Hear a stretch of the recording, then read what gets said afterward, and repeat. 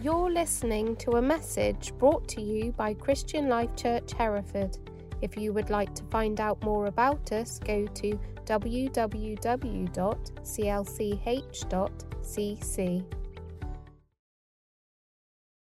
We're going to carry on our series in looking at the fruit of the Spirit, the Holy Spirit. I gave away what I was going to speak on the Holy Spirit.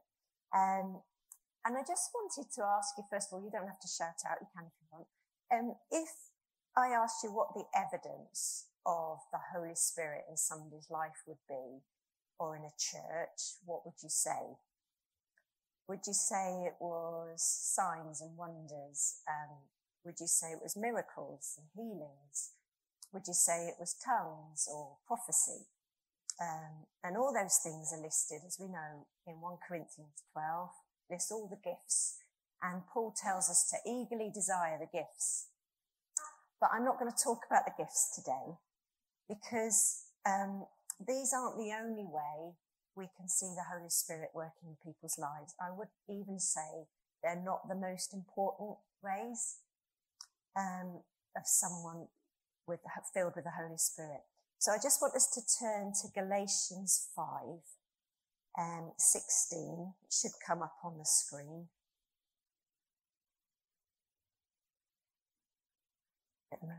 There we are. Okay, so I'll read it here. I don't know if it's the same version. Yeah, not quite, but don't worry. So I say, let the Holy Spirit guide your lives. Then you won't be doing what your sinful nature craves. The sinful nature wants to do evil, which is just the opposite of what the Spirit wants. And the Spirit gives us desires that are the opposite of what the sinful nature desires. These two forces are constantly fighting each other, so you're not free to carry out your good intentions. But when you are directed by the Spirit, you are not under obligation to the law of Moses. When you follow the desires of your sinful nature, the results are very clear. Sexual immorality, impurity, lustful pleasures, idolatry, sorcery, hostility, quarreling, jealousy, outbursts of anger, selfish ambition, dissension, division. This is a good list, isn't it? Envy, drunkenness, wild parties, and other sins like these. Let me tell you again, as I have before, that anyone living that sort of life will not inherit the kingdom of God. But the Holy Spirit produces this kind of fruit in our lives: love, joy, peace, patience, kindness, goodness, faithfulness, gentleness, and self-control. There is no law against these things. So we're going to be looking at the fruit of the Spirit in our lives. And here Paul's writing to the church in Galatia. And if you've read that book, you'll know that he has quite strong words with them, because they have totally missed or lost sight of what the gospel's all about. And they were trying to do things in their own strength and according to the law, rather than through faith. And when we get to this bit, in this chapter, he's reminding them of what it means to walk in the Spirit, to keep in step with the Spirit.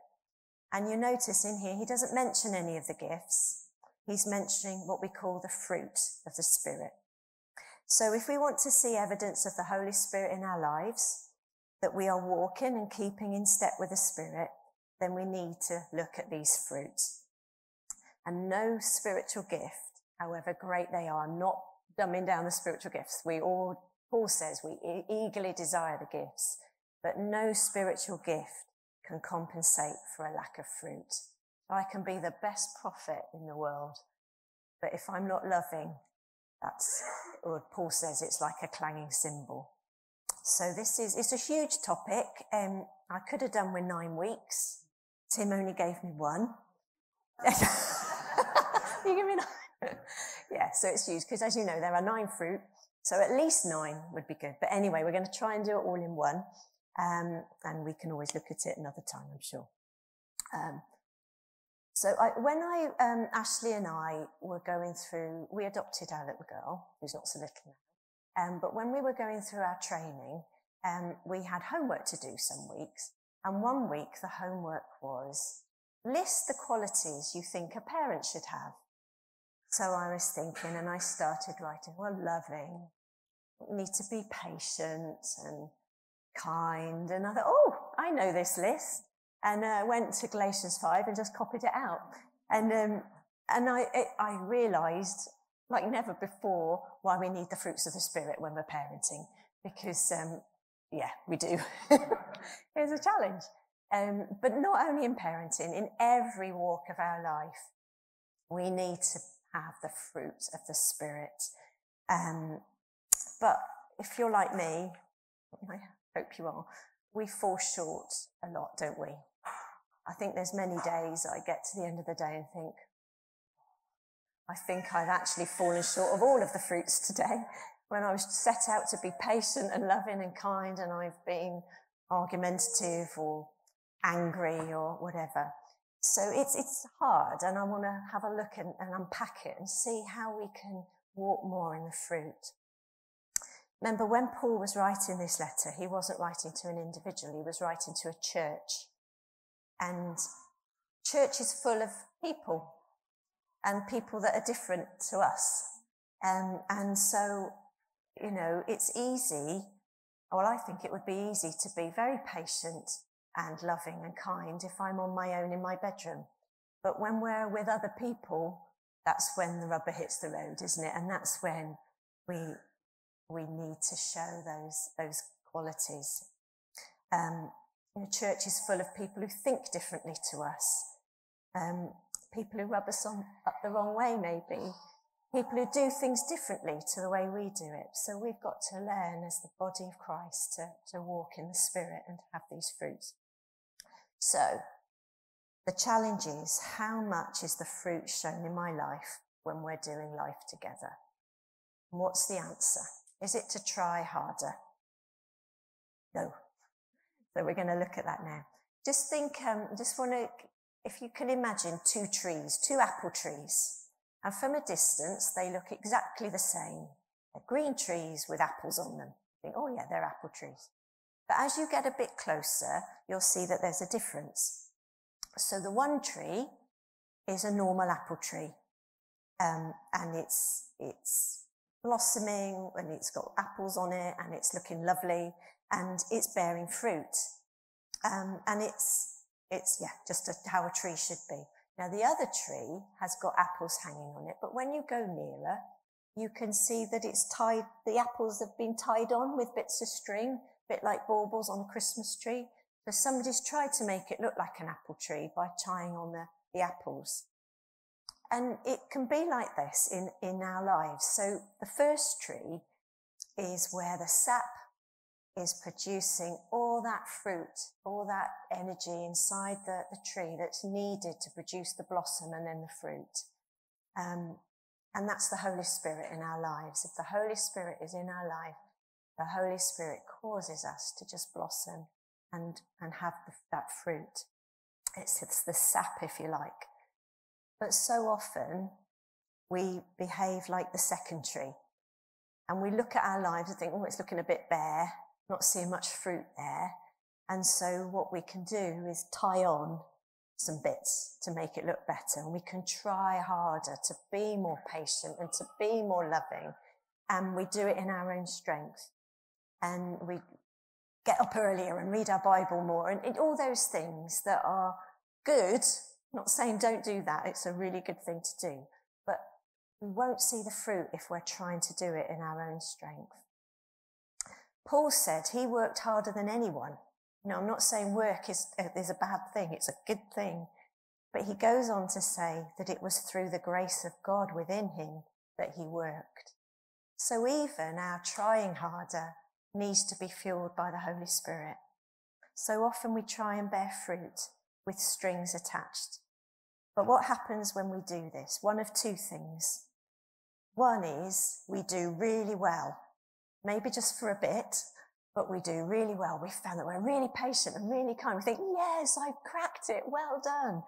And what happens then is we can become quite proud, and we can become a bit self-conceited, and we can look at others who aren't as patient and think, oh, they're not very good. I am. and that's not good. And the other thing that can happen is we fail. And that's probably more likely, actually, is that we get to the end of the day and think, I blew it today. And what can happen then is we can just feel a bit sorry for ourselves and think, I'm not very good. I'm not a very good Christian. I'm not very loving. I'm not very patient. I'm not very kind. And we really down ourselves and go, and might as well give up, sort of thing.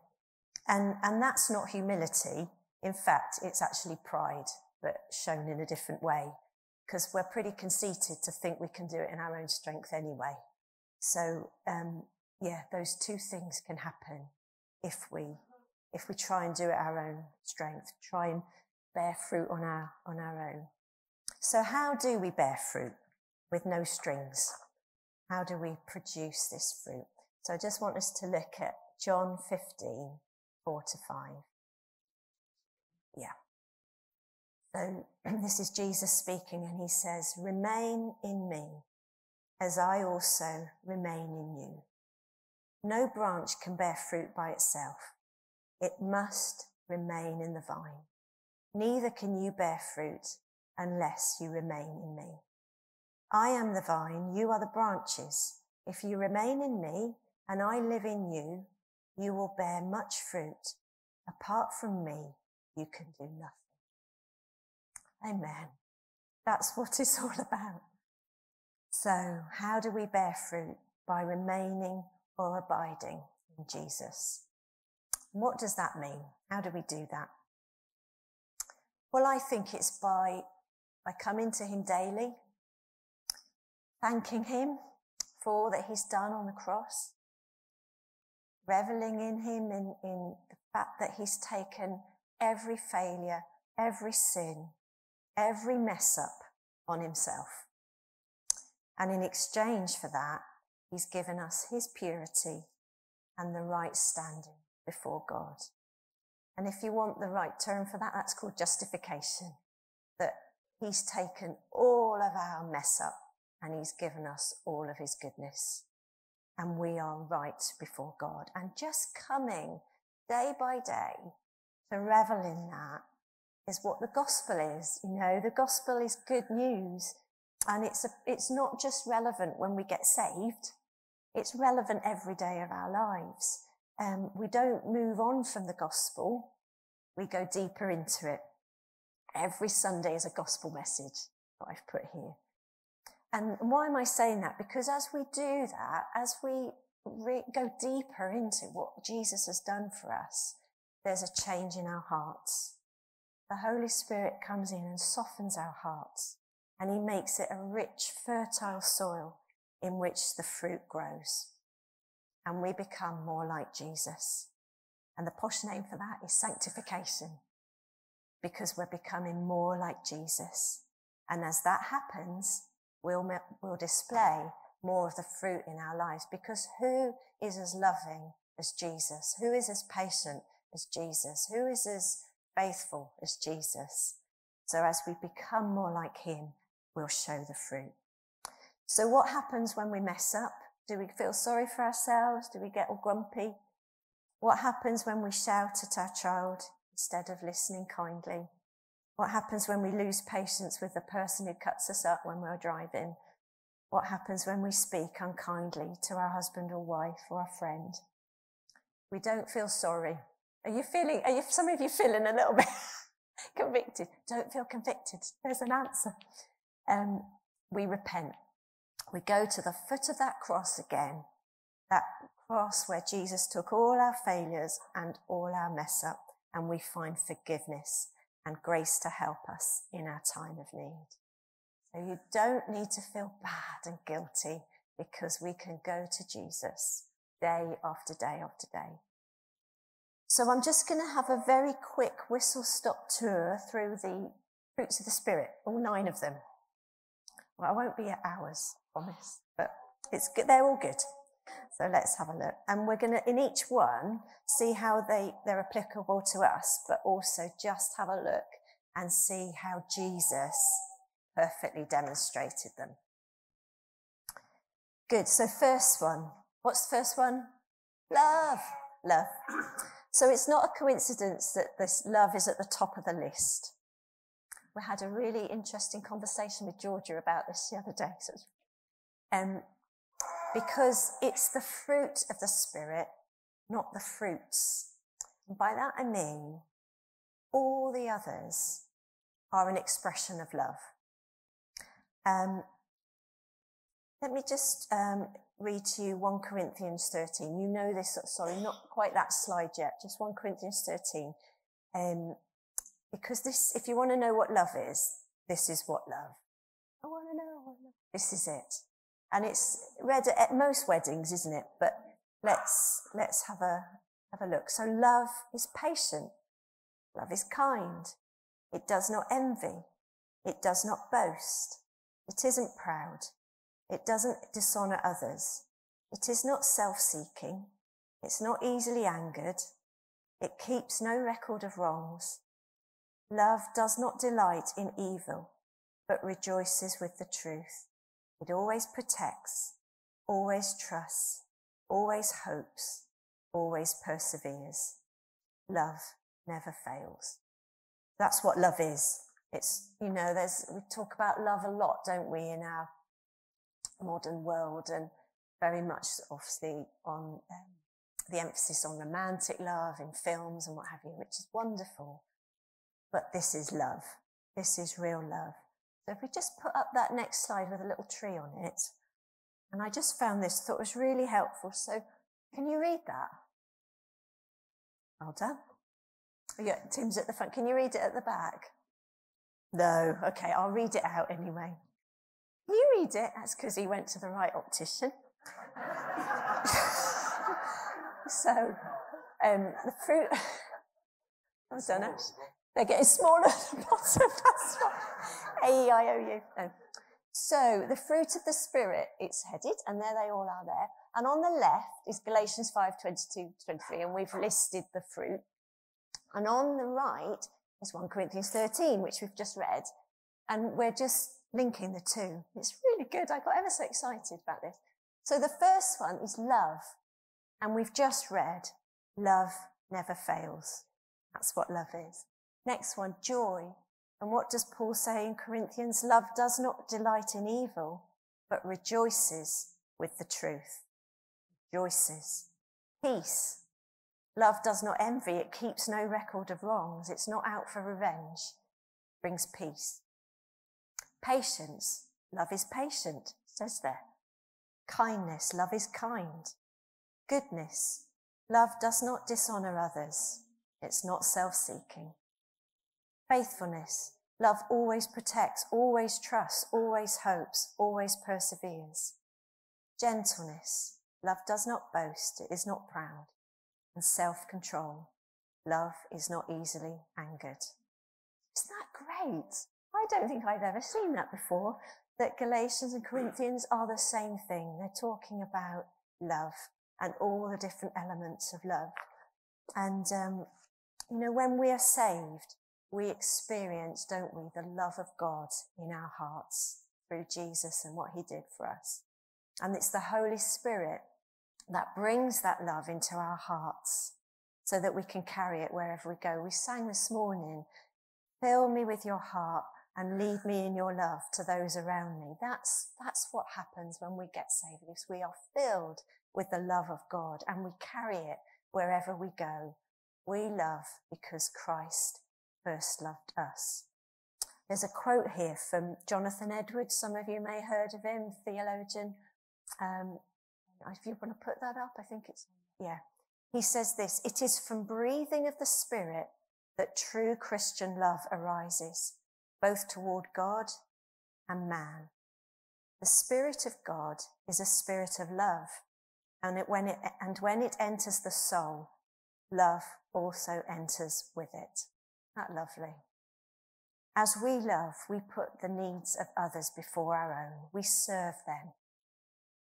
Love means saying, whose need can I meet today?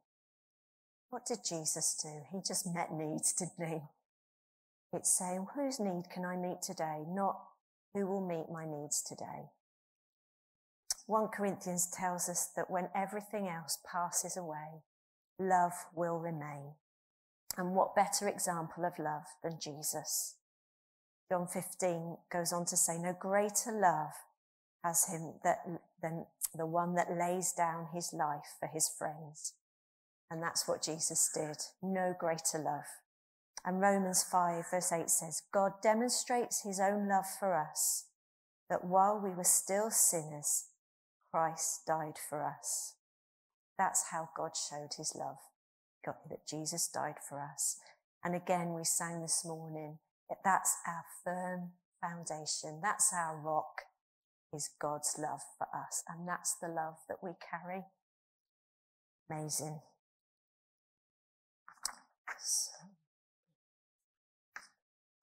So just going on then, let's look briefly at all these other bits. Just going to go through them very briefly, just remembering that they all come out of a heart of love. So joy, yay, joy, that's a happy one. So joy is more than happiness though. Philippians 4 verse 4 says, rejoice in the Lord. And again I say, rejoice. So foremost, our joy is in Jesus. It's in the Lord. It's not happiness based on our circumstances, but it's a joy overflowing from a heart that is captivated and in awe of its Saviour. And that's how we can know joy even when we're in a hospital, aren't we? Because of the joy that we have in knowing our Lord. That's right. And the peace, well, we'll come on to peace, but yeah, that's the joy that he brings. And it's tough. I'm not belittling hard times. You know, we do all go through hard times, and there is a time to weep and there's a time to grieve. But under all of that is a joy in our hearts because of what Jesus has done for us. The Bible tells us that the joy of the Lord is our strength. So are you feeling weak or helpless? Rejoice in Jesus. Again, we sang this morning from Psalm 23, my cup overflows with joy. I feast on his pure delights. Let our cup overflow with joy because we're feasting on his delights. But also, I just wanted to speak briefly too, that our joy can be with each other as well. In Philippians 2, Paul says, make my joy complete by being like-minded, having the same love, being one in spirit and of mind. What made Paul's joy complete? It was seeing God at work in the lives of his fellow believers. What makes our joy complete? Is it seeing God working amongst us? You know, when we hear testimony of what's gone on in our friends' lives, it brings joy, doesn't it? When we see our friends growing in God, and that Paul said, that made his joy complete. That's a challenge, I think. You know, what's making my joy complete? Let it be seeing what God's doing in other people's lives. Let's rejoice when we see those around us growing in their faith and becoming more like Jesus. And what about Jesus? Going back to John 15, Jesus said, I've told you this so that my joy may be in you and that your joy may be complete. Jesus was and is the most joyful person who ever walked. Even in the most adverse of circumstances, he knew joy. Hebrews tells us that he endured the cross because of the joy set before him. So he went to his death and died the most horrible of deaths because of the joy that was in him, that was set before him. So let's be like Jesus. Let's be full of that joy. Peace. Philippians 4:7, and the peace of God, which transcends all understanding, will guard your hearts and your minds in Christ Jesus. I love, that's one for the fridge, isn't it? I love that verse. When we know God, we have a peace that the world doesn't understand, and we are to be those that work for peace and strive for peace. So not only can we know a peace because we know Jesus, but we are to make every effort to build peace. Romans 14 says, let us therefore make every effort to do what leads to peace and mutual edification. The challenge, isn't it? So how do we do that? Well, we always assume the best rather than suspecting the worst. We're always the first to ask for forgiveness, even if the other person was more in the wrong. We stay away from gossip and we honour others when talking about them when they're not there. That's how we do peace in this setting. You know, such a challenge. Isn't it easy to join in some gossip? So easy to criticise when somebody else is. But the challenge is to honour, to talk well of people, to think the best of people, and to be the first to ask for forgiveness.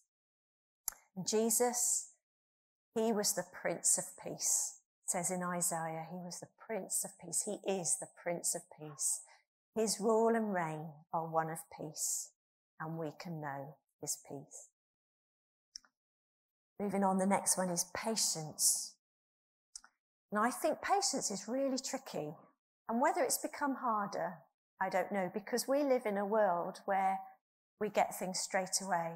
Feel a bit hungry, go on Just Eat, get something delivered. Isn't it? It's all we can get the other side of the world in hours, whereas it used to take months. So I think that in this world of instant gratification, patience is sadly lacking. We want to get places with as little delay as possible. We get really cross when there's a traffic jam. We want resolution to difficult situations immediately. We think, God, do it now, do it now. Why am I going through this? We get impatient with each other so quickly if the other person isn't doing what we think they should be doing, when we think they should be doing it, and in the way we think they should be doing it. We can get impatient. But what does the Bible tell us? Paul says in 1 Thessalonians, take tender care of those who are weak. Be patient with everyone. That's what it is, being patient with everyone. And Jesus, you can't get more patient than Jesus.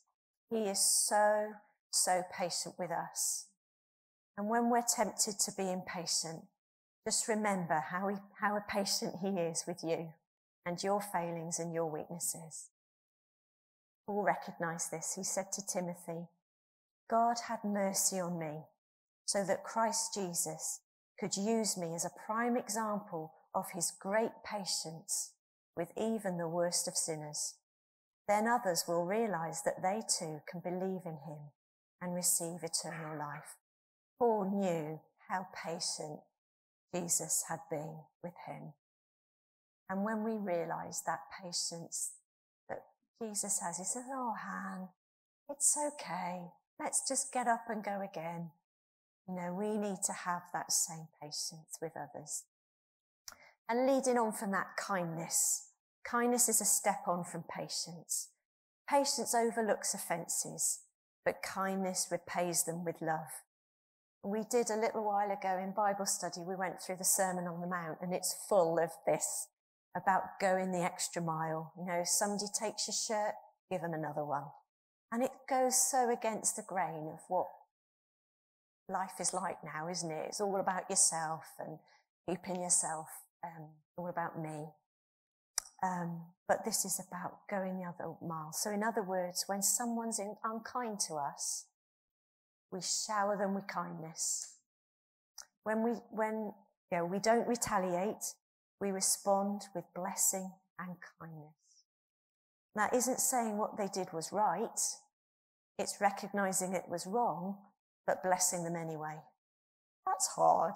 We need the Holy Spirit in us to do that. Romans says, bless those who persecute you.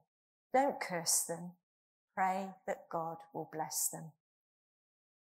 Little quote I found said, the kind are able to give a blessing, receive a curse in return, and then go on giving blessings.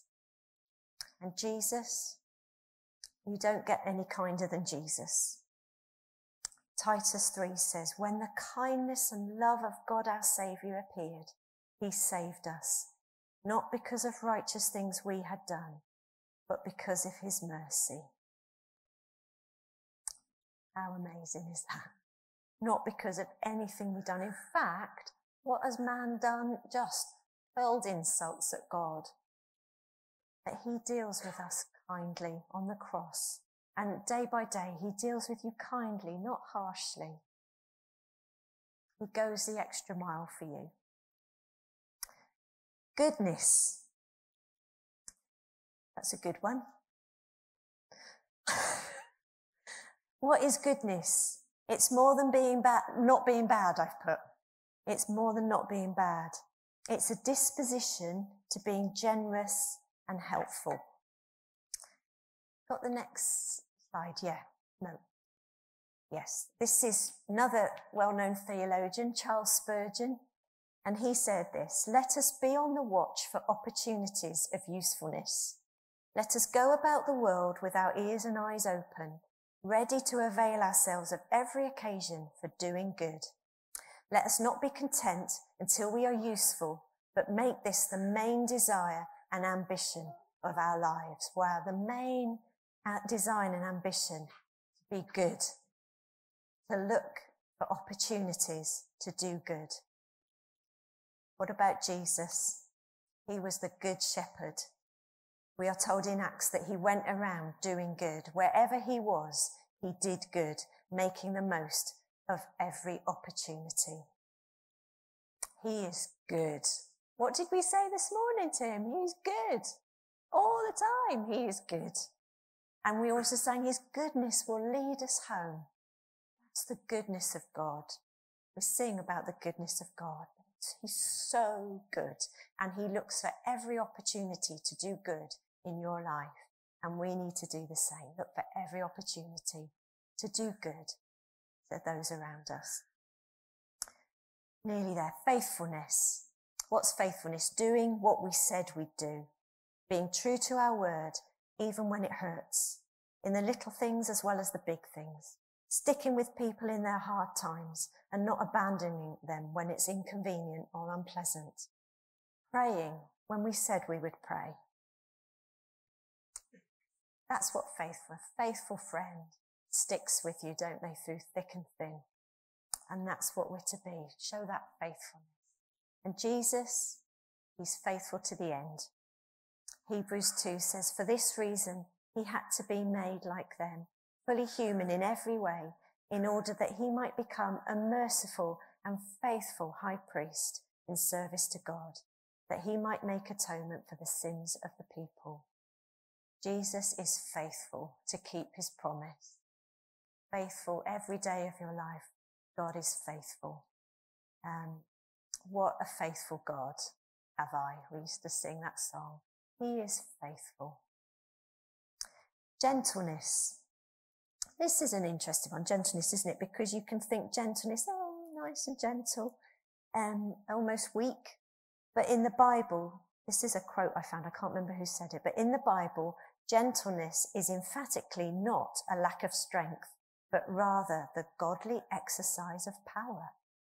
Interesting, isn't it? It's power, but godly power. Proverbs 15 says, "A gentle answer turns away wrath, but a harsh word stirs up anger." Oh. Who here has given a harsh word? It's so easy, isn't it? You know, again, I'm thinking of parenting, but you know, when they do something to annoy you sometimes, and then you give a harsh answer, and so then it goes do, and it escalates into this huge thing. And yet a gentle answer turns away wrath. Oh, to be more gentle, and to turn away wrath. Gentleness is an expression of humility. You know, we're not trying to get one up on the other person. It's humility. It doesn't get easily angered.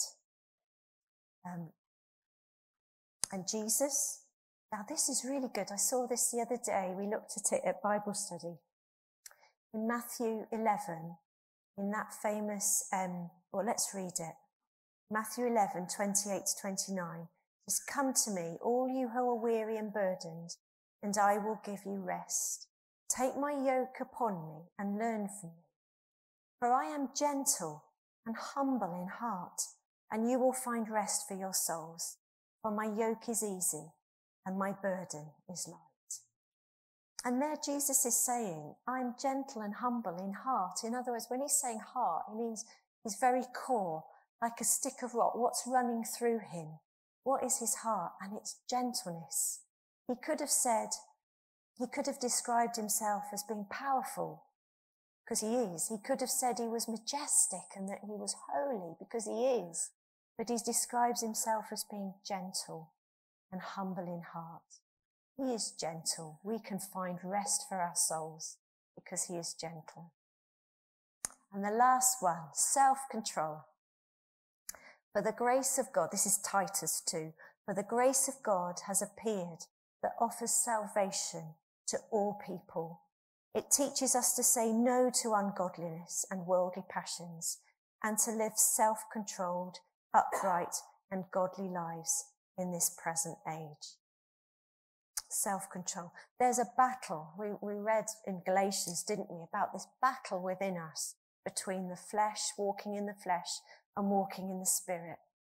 And we can choose to walk in the flesh, or we can choose to walk in the spirit. And it's that takes self-control, choosing to walk in the spirit.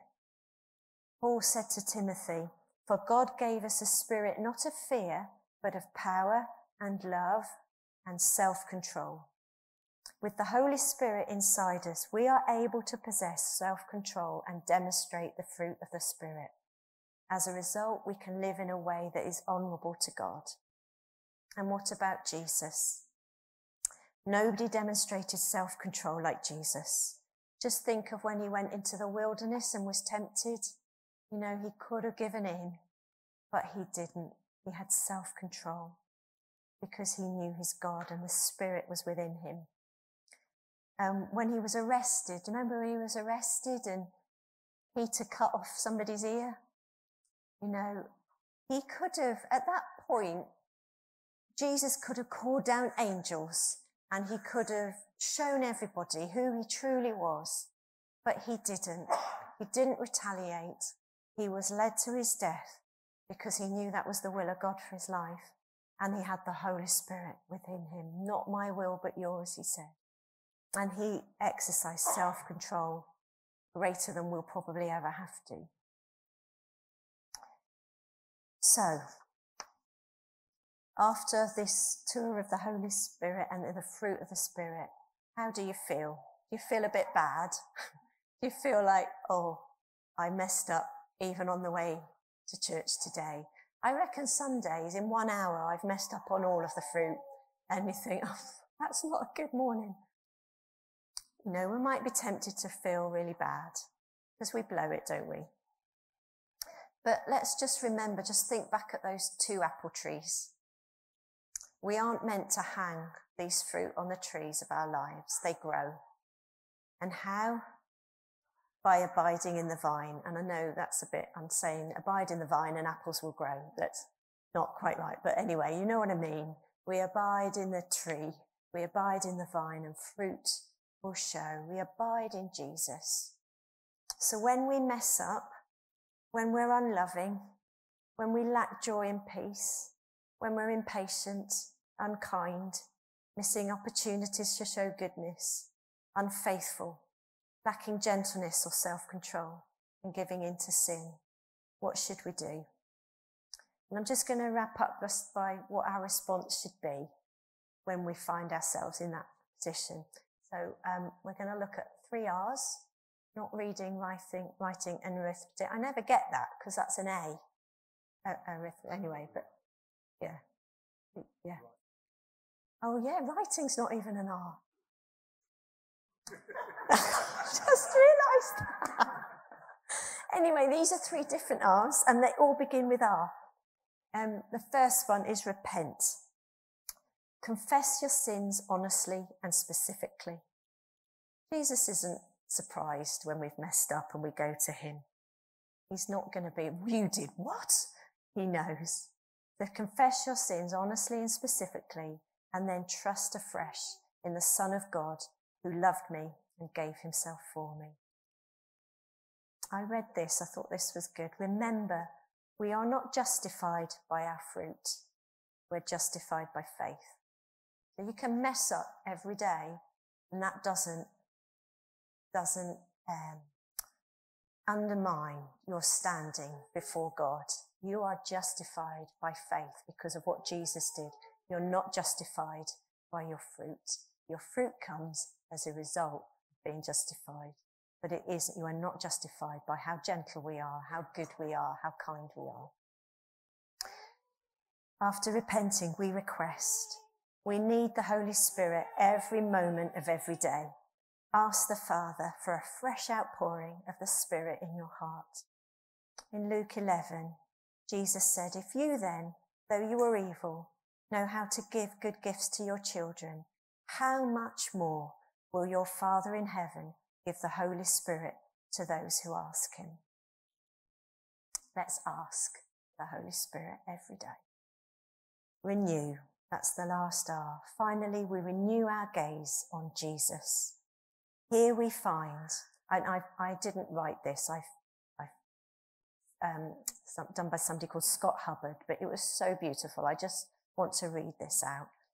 Here we find our fruitful vine, our Lord of love, our joyful King, our Prince of Peace, our patient Master, our kind friend, our good God, our faithful Saviour, our gentle shepherd, our brother who has been tempted in every way as we are, yet with perfect self-control.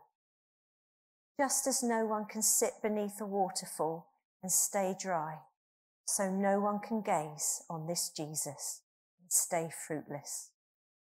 Amazing.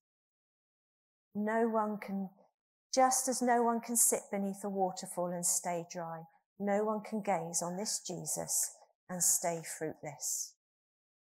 It's not just a fleeting glance, it's a lifestyle. We need to make closeness to Jesus, abiding in him, communing with him, our aim. Because when we do that, he floods our heart with his grace by the power of the Holy Spirit. This isn't a legalistic list of things to do. This is a beautiful privilege. Just want to finish with a quote from Richard Sibbes, a Puritan. So he was like hundreds of years ago, but this is what he said. Can you put that last? Do we entertain Christ to our loss? Doth he come empty? No, he comes with all his grace.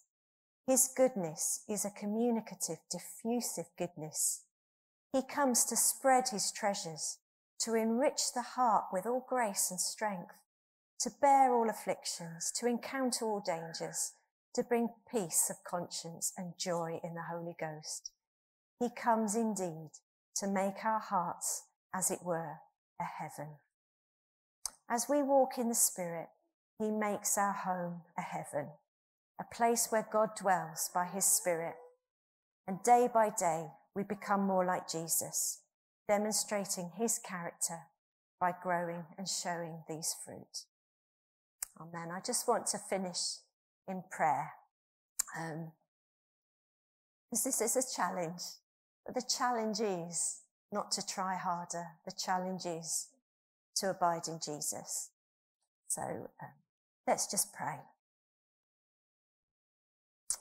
Father, we love you, and we really long to be those whose lives reflect your goodness and demonstrate this fruit to those around us. So we come to you and say we're sorry for the times that we haven't walked in the Spirit.